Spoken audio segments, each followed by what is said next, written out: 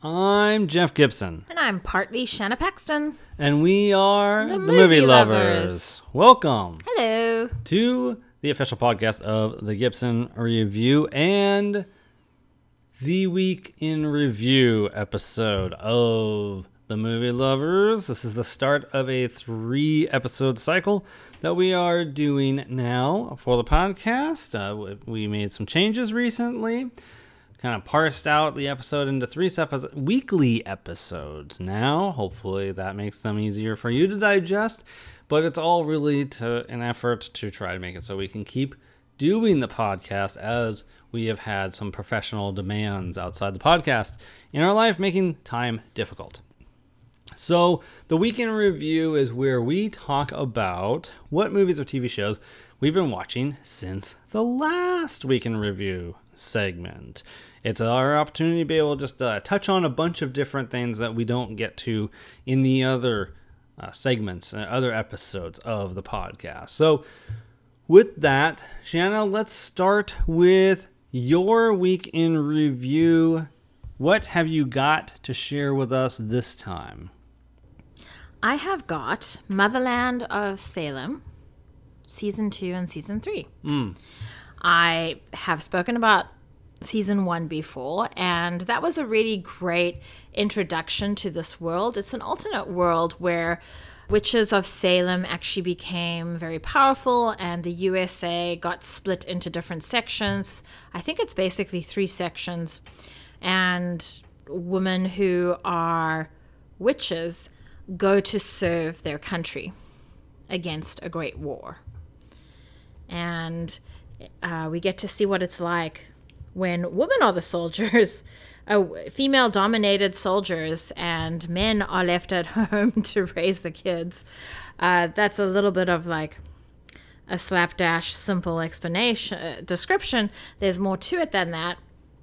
But in Season 2, it builds more upon, well, what problems are witches going to face? And what are the politics? What are the dynamics of the leadership scale?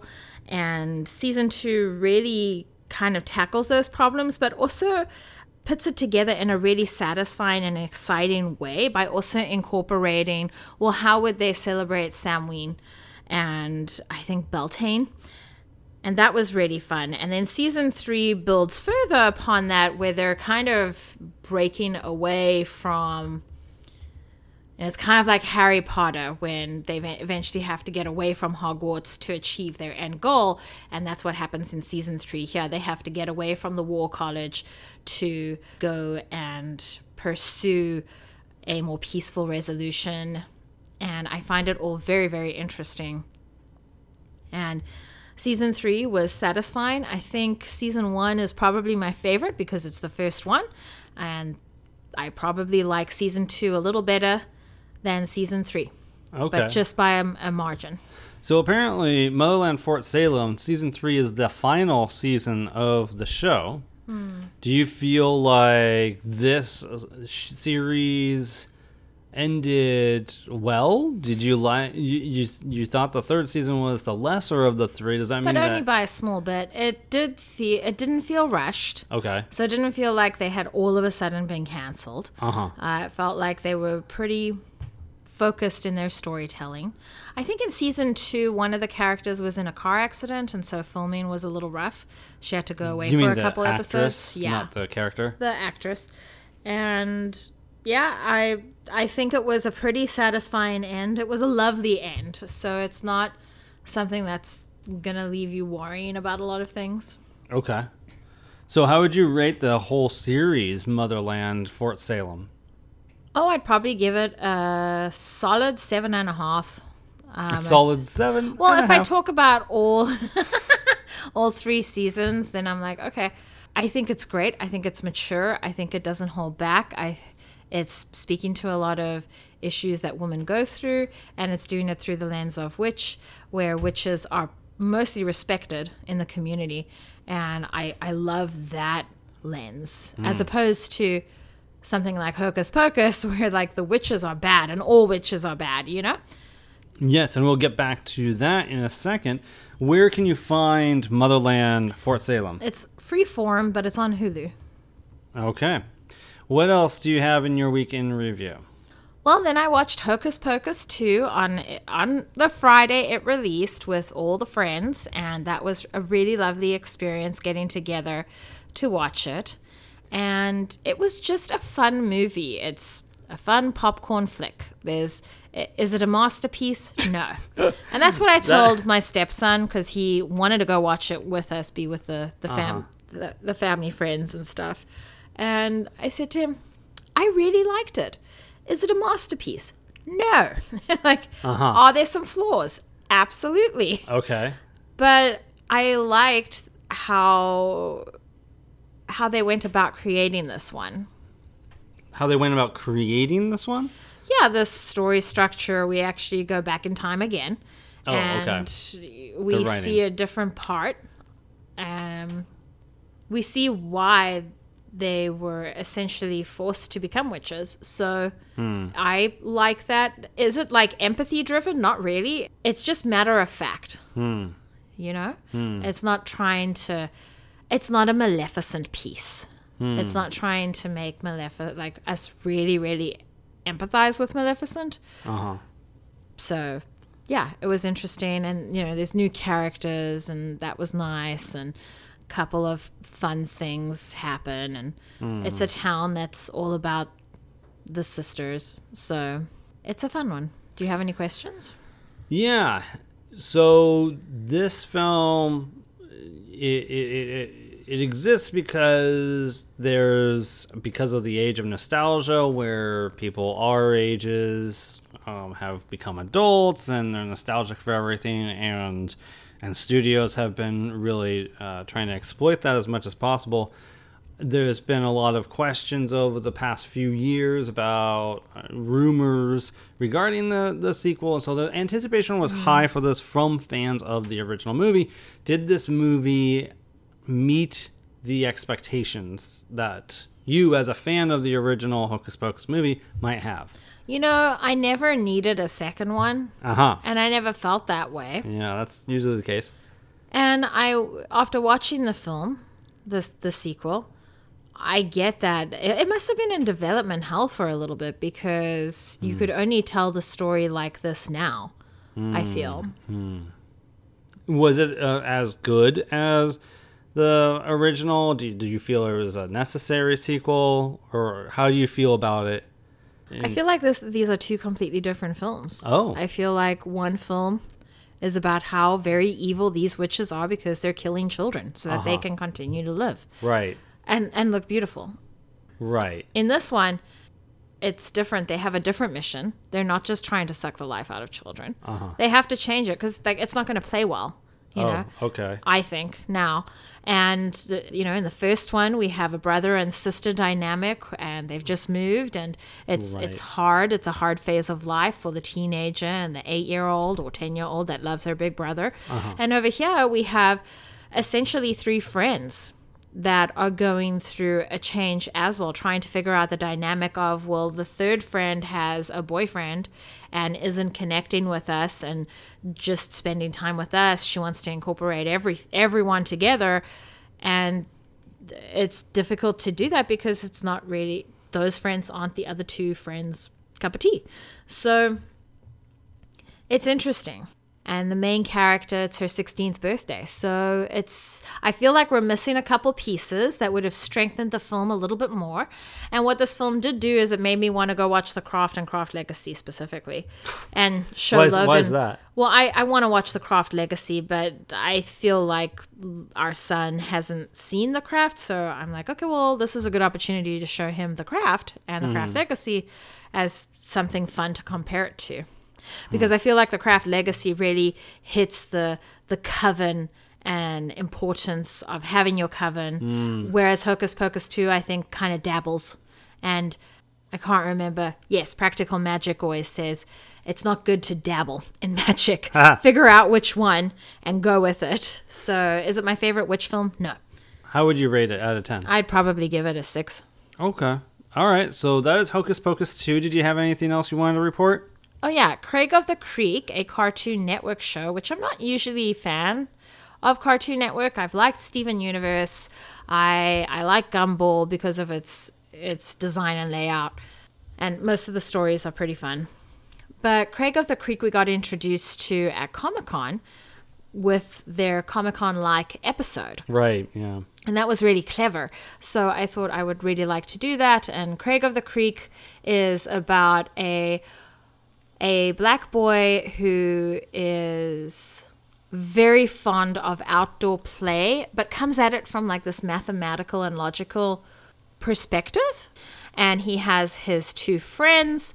One friend is an only kid, and the other friend, I don't know his situation yet. But it's a nice trio of friends, and we get to see a little bit of Craig's home life, what his family dynamic is there. He's one of 3 kids, and then he has, these 2 friends, and we get to see what that's like. And whenever all the kids go to the creek, it's not just these 3 kids.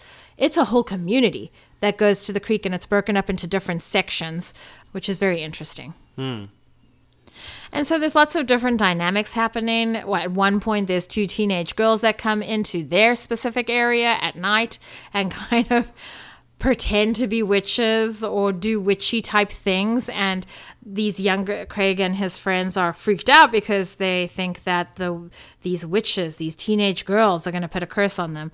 And it keeps going. The world building is beautiful. You have to go to a specific place if you want to play card games against each other within the creek. You have to go to a specific place if you want to trade goods. But all the goods are not food and safety regulated because a kid is running it. And there's a lot of jokes in between and a lot of fun family moments too when the family is involved. And Craig of the Creek is on Cartoon Network, but it's also available to stream on Hulu. All right. Excellent. So to review, Shanna watched Motherland, Fort Salem, finished that whole series of 3 seasons. Hocus Pocus 2 on Disney Plus, and also on also on Hulu, in addition to Motherland, Craig of the Creek. Not on Craigslist. Right. With Hulu.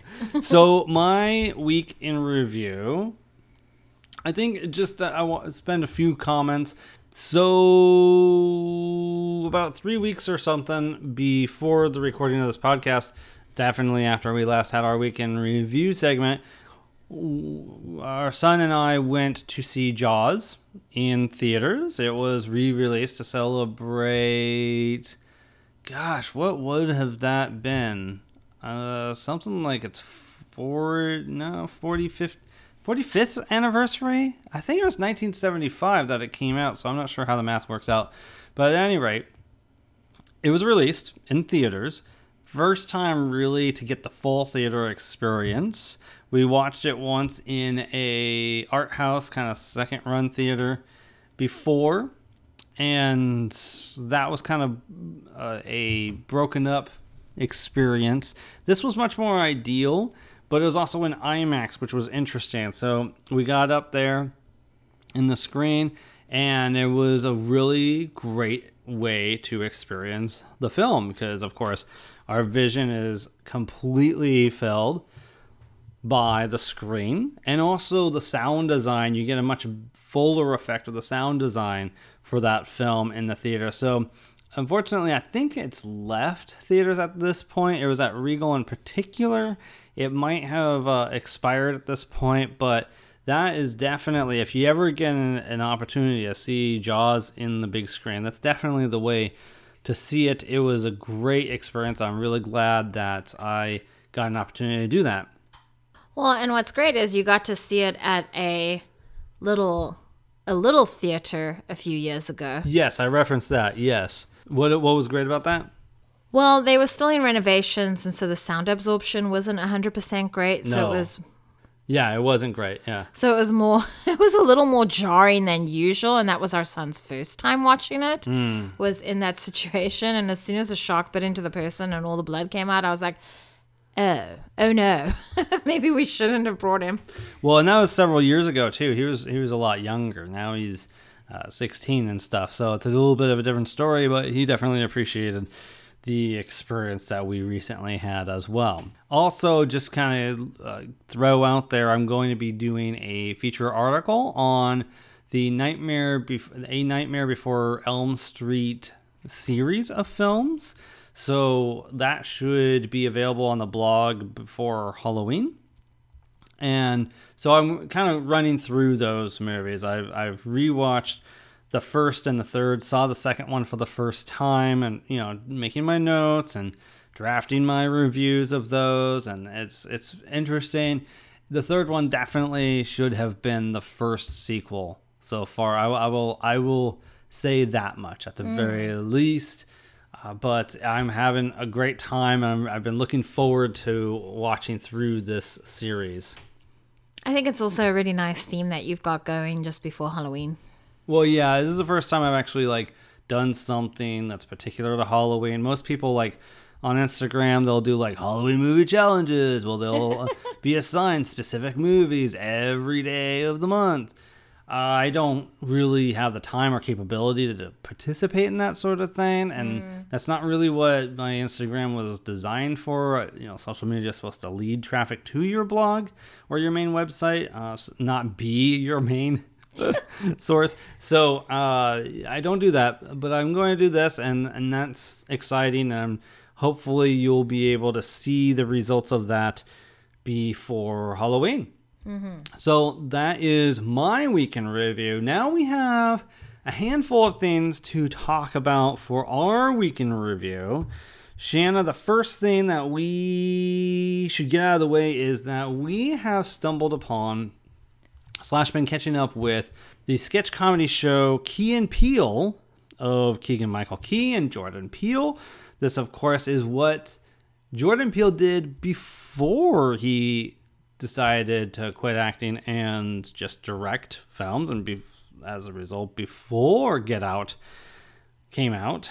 And so we have gone through the first couple seasons, more or less, of the sketch comedy show Key and Peele. What do you think of that show? I am really enjoying it. There are times where I'm like, oh no. And there are times where I'm absolutely not. And a lot of times I'm having a lot of fun. And I'm like, yes, absolutely. So it just depends. What do the first two mean when you say, oh no, or absolutely not? Well, oh no and absolutely not refer to when they're playing two characters that are like, oh my God, that dog is so cute. And then it ends with a graveyard for dogs, and it doesn't end well, and I'm like, so my dog sensitivity, that's the only thing so far that's really been I can't do that. And then they had an exorcism scene, and I was like, okay, I'm just gonna go over here now.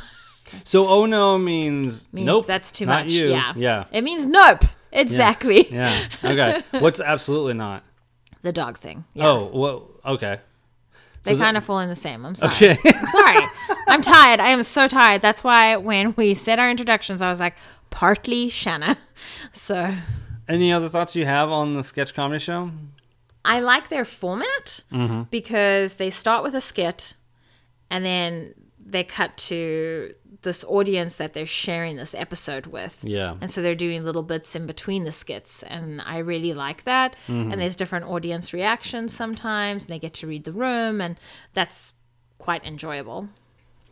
Yeah, it's very, very unique in that regard because these are pre-filmed segments that are aired through the episode. And there's TV monitors on the stage and stuff. And it feels like a very intimate atmosphere because it doesn't feel very big and in terms of the audience size and everything. And so then they interact with the audience or have a little banter between themselves in between.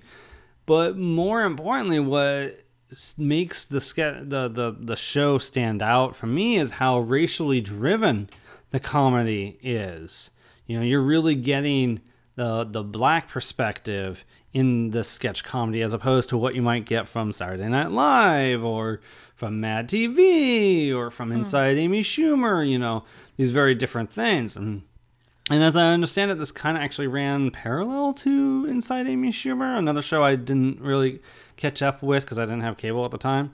So that might be worth watching too and checking out. But Sometimes, just like any other sketch comedy show, the sketch might fall flat and just not be nearly as good as the others. But when it is good, it's hilarious. I really enjoy when they're doing the I'm going to be Obama and you're going to be my anger translator. Yes.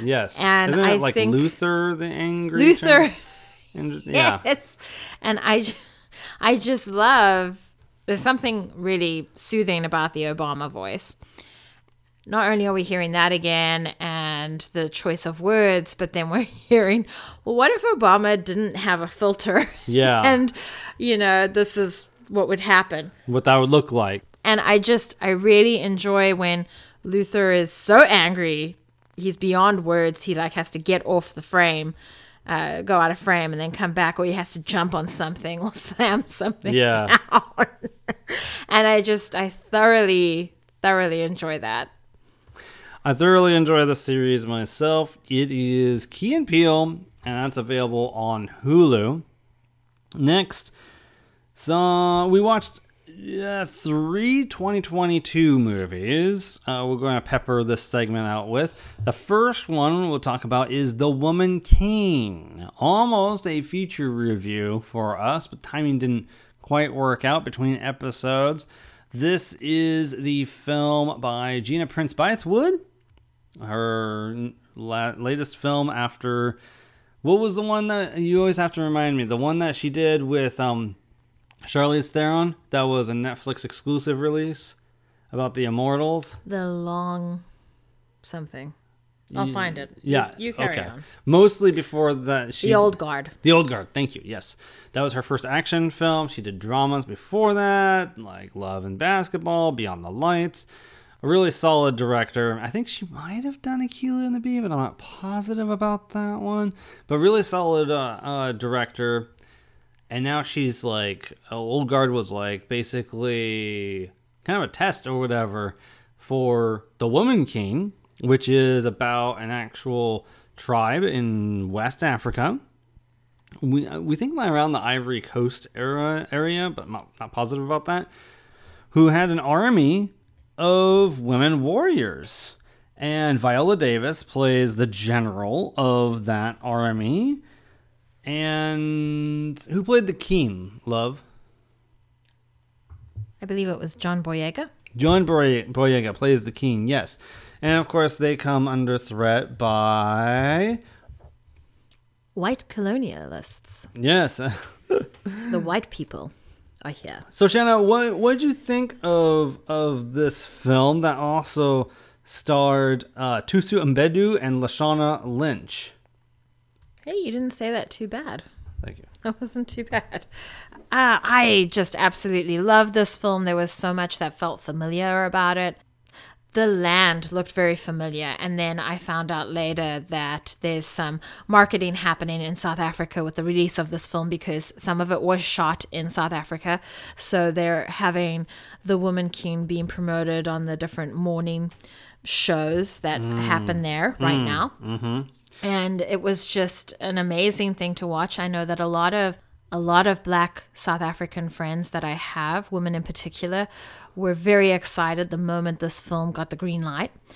And I had to do my research because I didn't know about this. And what's great about this film is not only is it bringing to light this wonderful army of warrior women, but it's also showing how there were Black people who were selling people from their tribe to the white people. And how, it was a particularly difficult situation because that's all they wanted to trade for a very long time. And so it's something that doesn't get talked about a lot in South Africa. Coming out of apartheid, we learn a lot about, okay, what were the laws of apartheid? Well, why is it bad? Blah, blah, blah. But no one ever really goes further back.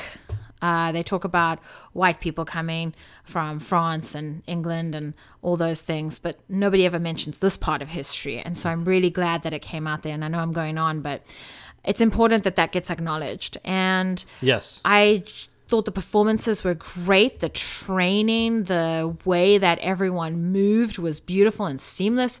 The way that the dialogue flowed felt very familiar.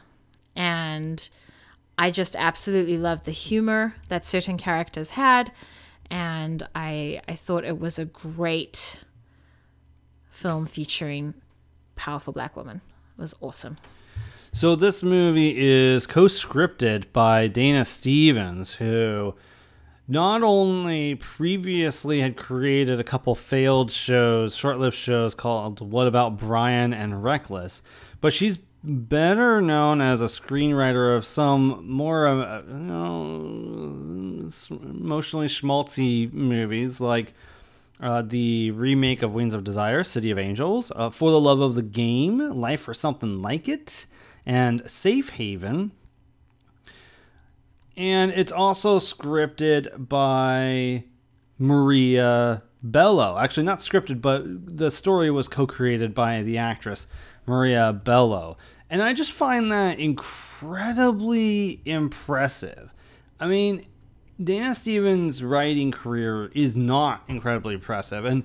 And so to see this come from her and see that Maria Bello helped shape the story is just like, what? It's just crazy. And then I think it was very smart of them to get Gina Prince Bythewood to direct the film. She does an exceptional job. She gets some really great performances out of Viola Davis and Lashana Lynch, and even the lead, Tusu Mbedu, as well, is really impressive.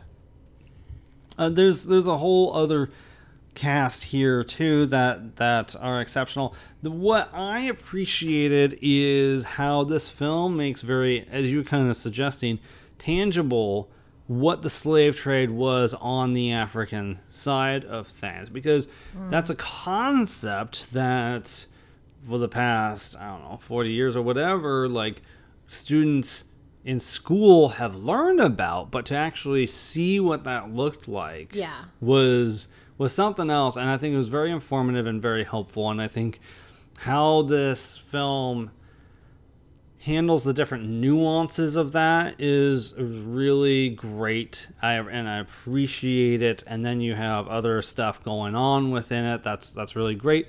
And I just wanted to clarify, like, maybe in American history education, it's probably a little different to South African education.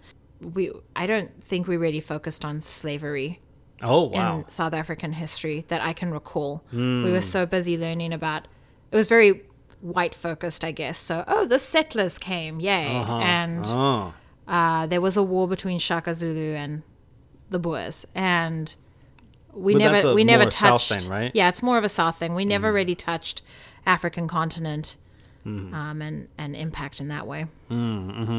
Whereas here, the focus is really more about what happened when the slaves were here, not so much like what it looked like in terms of collecting them or getting them. Well, and I also think that I was 7 when Mandela became president, so the country was trying to play catch up. Like, okay, now we're going to try and talk about apartheid because now we can talk about it. So we didn't get that bigger history thing. So I just wanted to clarify that. The battle scenes, really briefly, the battle scenes, not as gory as I expect them to be, but still very well shot, very coherently shot. Very effective. Yes. And so I think this film is overall quite the success. Shanna, do you think that The Woman King is one of the best movies of the year? I do think it's one of the best movies of the year. It's, very well made, pristine, focused. How do you rate it out of 10? A 9. All right. I might agree with that just because even though it's been a couple weeks, maybe my memory's a little faded, I can't recall any actual issues I had with the film. Just an impressive feature by all involved. So that's The Woman King, and we definitely recommend you check that out if you haven't already. Next, we caught up with a movie that we intended on seeing in theaters, didn't get to. Did catch up with the other 2 movies that came out the same weekend, though. This is The Unbearable Weight of Massive Talent. This is the film starring Nicolas Cage as himself, with Pedro Pascal. Basically Cage is down on his luck as an actor. He's having to take whatever he can get, more or less, and he's about to quit acting, and he gets assigned this appearance in, I can't remember what country, Colombia, for a wealthy man to show up for his birthday celebration, if I recall correctly. And it turns out there may or may not be more to this guy than it seems. And as such, the CIA recruit Nicolas Cage to try to help them in their efforts to take down this guy, played by Pedro Pascal. Shanna, what did you think of The Unbearable Weight of Massive Talent? Did it live up to your expectations based on the trailers? Yeah, I'm a little confused. I don't think this was a Colombia thing. I think this was a Europe thing, and it could be Croatia. I don't remember. Maybe I don't you think Pedro Pascal was playing a Croatian or anything like that, but I will look it up. I could be wrong, but I don't think this is specifically a Colombia thing. I really enjoyed the film. It was a lot of fun. It was quite comical and fun to dive into hey, what's the impact of an actor obsessed with their ego? Like, how does it affect their family life? How does it affect those around them? And how does it affect their own self? So that was very fun and interesting. And it's just a good time. It was filmed in Croatia, but not necessarily where it was set. You know, the trailer shows you a lot of what is going to happen, but what's great is there's also stuff that doesn't happen in the trailer that happens in the film, because when you see the trailer you think that, oh, this is everything that's happening and it all just looks like fun actiony stuff, but then you watch the film and there's actually a lot of heart to it as well. Nicolas Cage trying to reconnect with his daughter and trying to, ground himself, because he's in a lot of debt, so he's got to figure out how to not be desperate but how to be okay. Yeah, so I'm going to correct myself. It's been a couple weeks since we watched it. I apologize. It isn't Colombia, but it's definitely not Croatia. It is an island that is part of Spain, located in the Mediterranean, called Mallorca. So that is the location that the billionaire lives in, and so Spain, not Colombia. I thought this film was fun. It was not the knock out of the park, innovative, brilliant movie I expected it to be or hoped it would be based on the trailers, because you have a movie that is definitely essentially about this actor, or features this actor reflecting on his career via the eyes of a super fan, and where he once was and versus where he is today, but also his relationship with his daughter and how his perception of things are affecting his relationships as well with his daughter. So it is a fun film. Is it a great film? No, it's not a great film, but it's definitely a good time, and I think most people would enjoy it. I would give the film a 7 out of 10. How about you? Oh, yeah, I agree with that. All right, so that is The Unbearable Weight of Massive Talent. If I'm not mistaken, I think by this point it might be on HBO Max. Next, speaking of HBO Max, we have 2 older films that we caught up with. In preparation for the previous episode, which hopefully you've listened to, Film Faves documentaries, talking about our favorite documentaries, trying to prep for that, we tried filling in some blind spots, and a couple of them are available on HBO Max. First up, we watched Spike Lee's 4 Little Girls, which is about the victims of a church bombing in Alabama during the Civil Rights era in the 60s. Shanna, what were your thoughts? Did you find this film, like, especially as an outsider, was this informative for you? Was it hard to get through? What were your thoughts of Four Little Girls? Actually, it was hard to start. We've had this on our list for probably 5 years. Whoa. And, you don't want to spend an evening watching a movie about a hate crime. Right. On 4 innocent little girls. Like, our dog doesn't want to either, clearly. She's verbalizing how just don't be a racist asshole. And it actually wasn't difficult to watch. It was very informative. I've seen 4 Little Girls be referenced in other different movies. Like, I think it was referenced in Black Klansman and something else. The incident, not the documentary. Incident, yeah. And so, I just had built it up in my mind as the worst possible thing, and this was an absolutely terrible crime. And the focus of the film was to share with us who were these girls? Who were they before they could become women? Yeah. And who loved them? And who did they impact at such a young age? And they did impact people's lives. Yeah.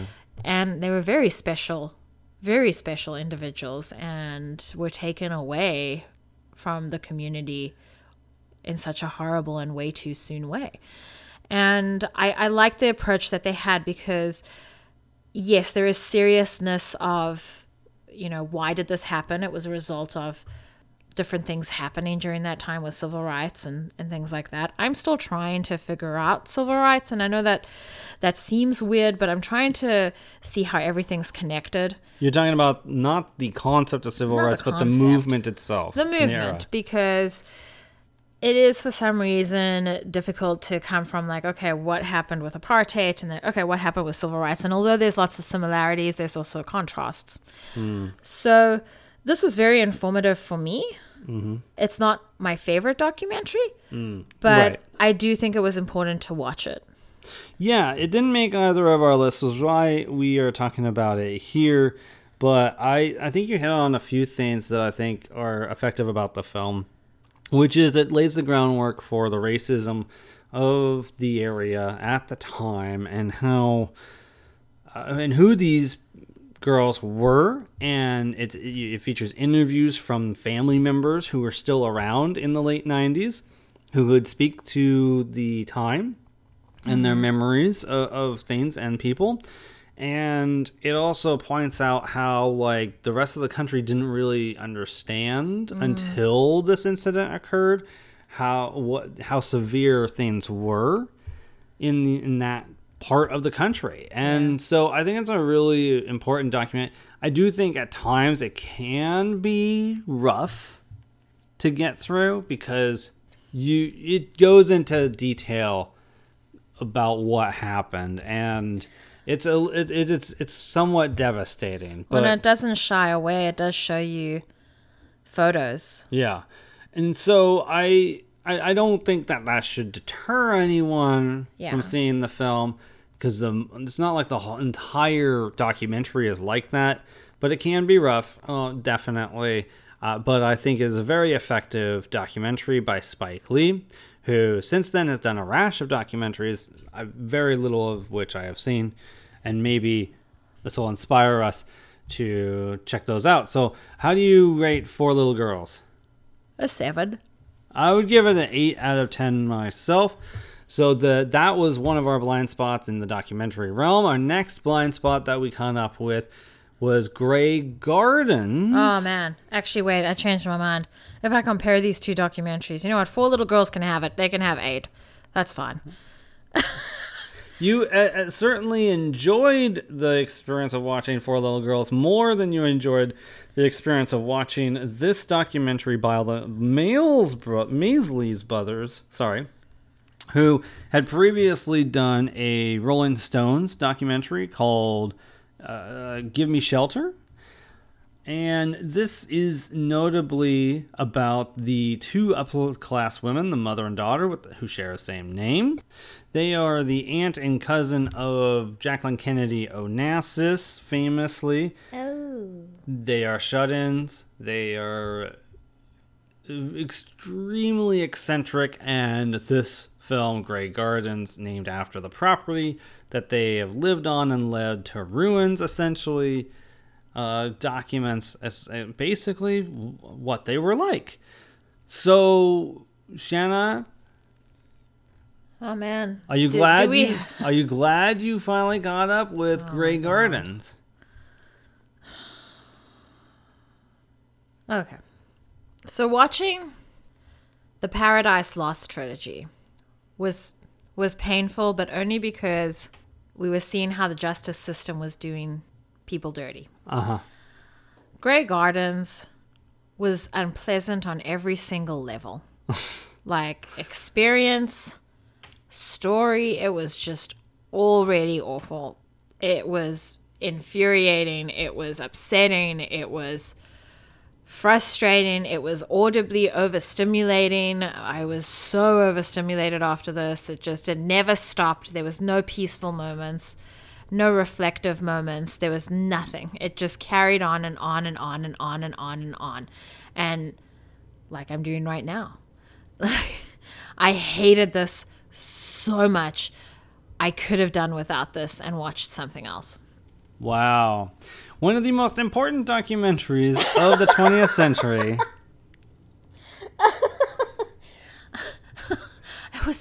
I couldn't do it. Shanna's poll quote is, I hated this so much I could have done without. Yeah. Look, I understand that this is not an experience that's for everybody. I mean, you have one woman who has kind of a high-pitched voice, who carries on a lot. They both kind of carry on a lot. There's overlapping dialogue for sure throughout the film. They are eccentric. They're kooks. It's hard to follow everything that is being said. I don't know that it's necessary. Even the subtitles. Right. Don't come in and help you. Well, yeah. Sometimes the captions have a hard time as well. I get that. But I think also this is a fascinating document.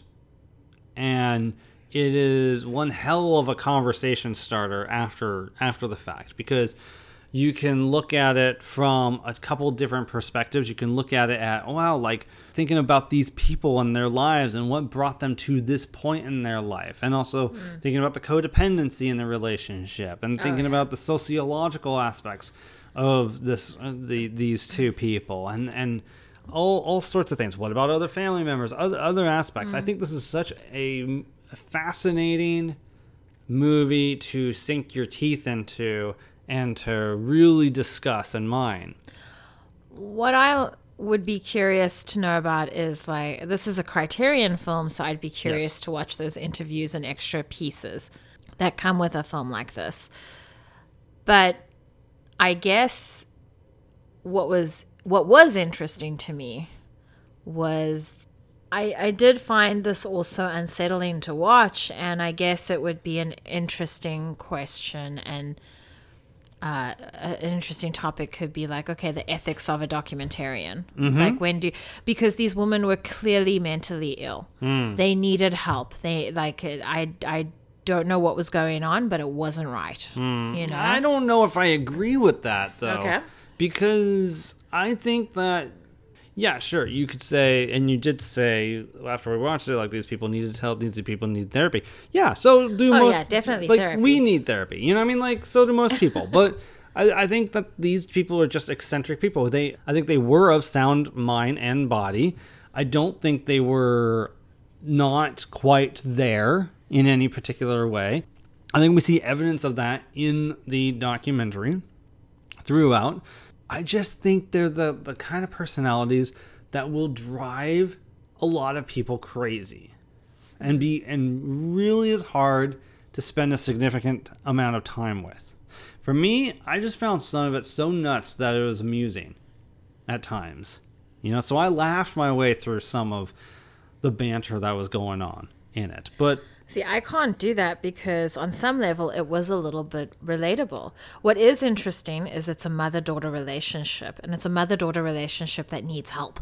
Like they need to have therapy separately and together to get through all the shit that they've been hanging on to. The mother is very verbally and emotionally abusive to her daughter. It's so bad. And, you know, even if your mom said one ugly thing to you once, it's like, well, imagine if she didn't stop. And that's basically what's happening here. That's basically what you're watching.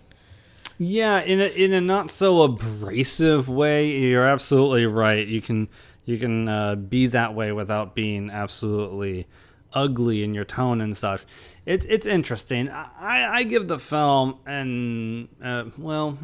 probably an 8 out of 10. I'm just stopping short of giving it a 9 out of 10. I can see how significant the film is, and it is a fascinating watch, and it's fascinating to dig deeper into these people and this property and what happened afterwards as well. So yeah, would you say you gave it like a 1 out of 10 or something?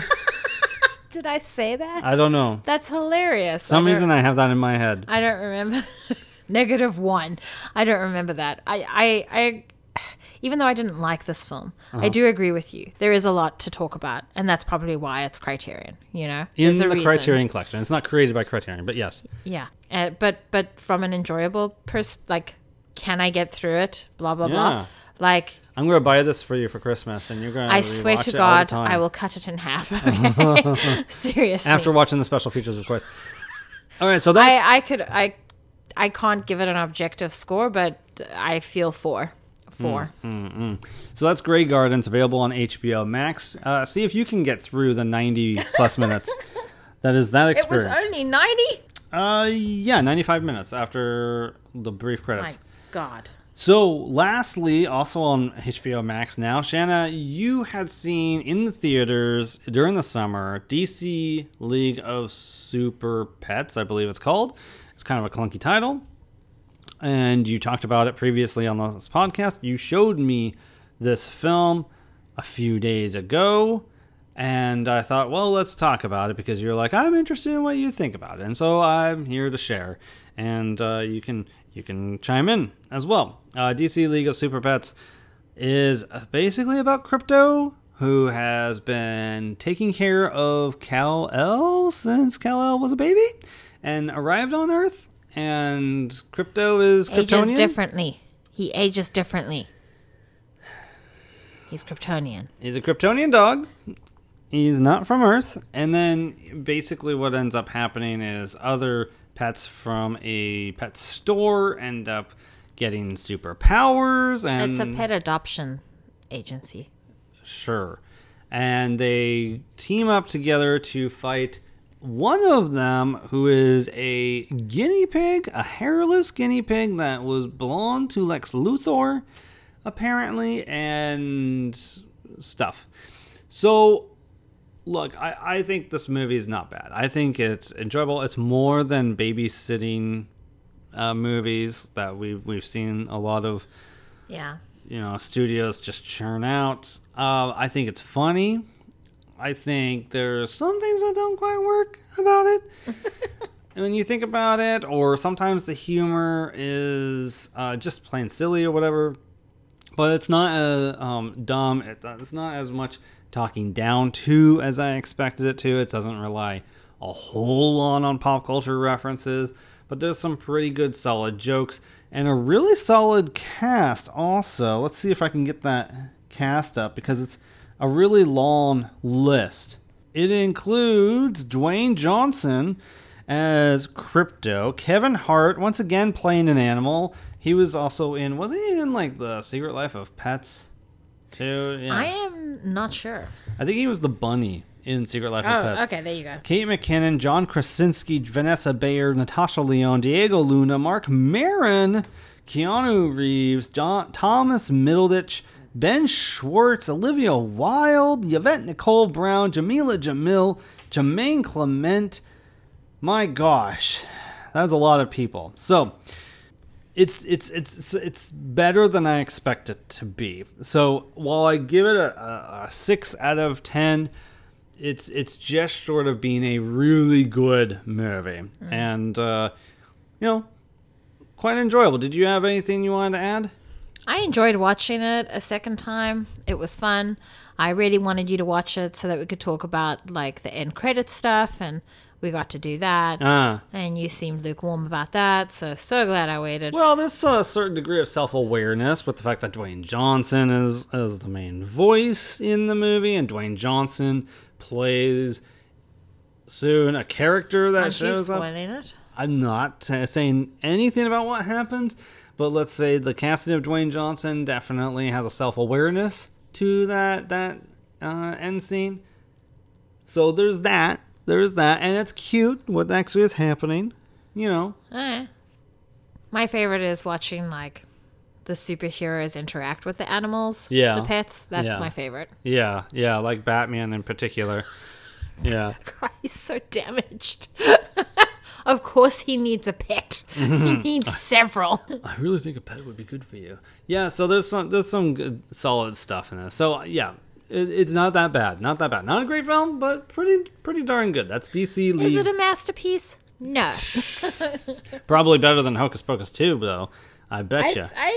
I would watch Super Pets again and not Hocus Pocus 2 again. There you go. So that is DC League of Super Pets. And to recap, our week in review was Key and Peele, The Woman King, which we were fans of both of those things, by the way. The Unbearable Weight of Massive Talent, which we were fans of. Actually, we were fans of most of these movies. Four Little Girls, Grey Gardens, which we kind of split on, Shanna and I. I appreciated it a lot more than Shanna did. And DC League of Super Pets. I do think that, Shanna, you appreciated the Super Pets movie a little more than me. Mm-hmm. Is that fair to say? Yeah, no, that's fine. Yeah. And so that ends our episode with the Week in Review. What do you think about these films and TV shows? Have you seen them? Feel free to chime in. thegibsonreview@gmail.com. All right, Shanna, before we talk about the next couple episodes, why don't you share with everyone where they can find you online? You can find me at Shanna Paxton Photography on Instagram, and you can find me on Flickchart at Spellbinding A. Excellent. Go to thegibsonreview.com, please. That's where you will find the future feature article on the Nightmare on Elm Street series, but also you'll find other reviews of like James Bond movies, Katharine Hepburn and Spencer Tracy movies, Disney movies. A whole bunch of things are on there, including past episodes of The Movie Lovers and the Film Phase lists. Follow on social media, The Gibson Review on Facebook or The Gibson 99 on Instagram. I do bracket polls there.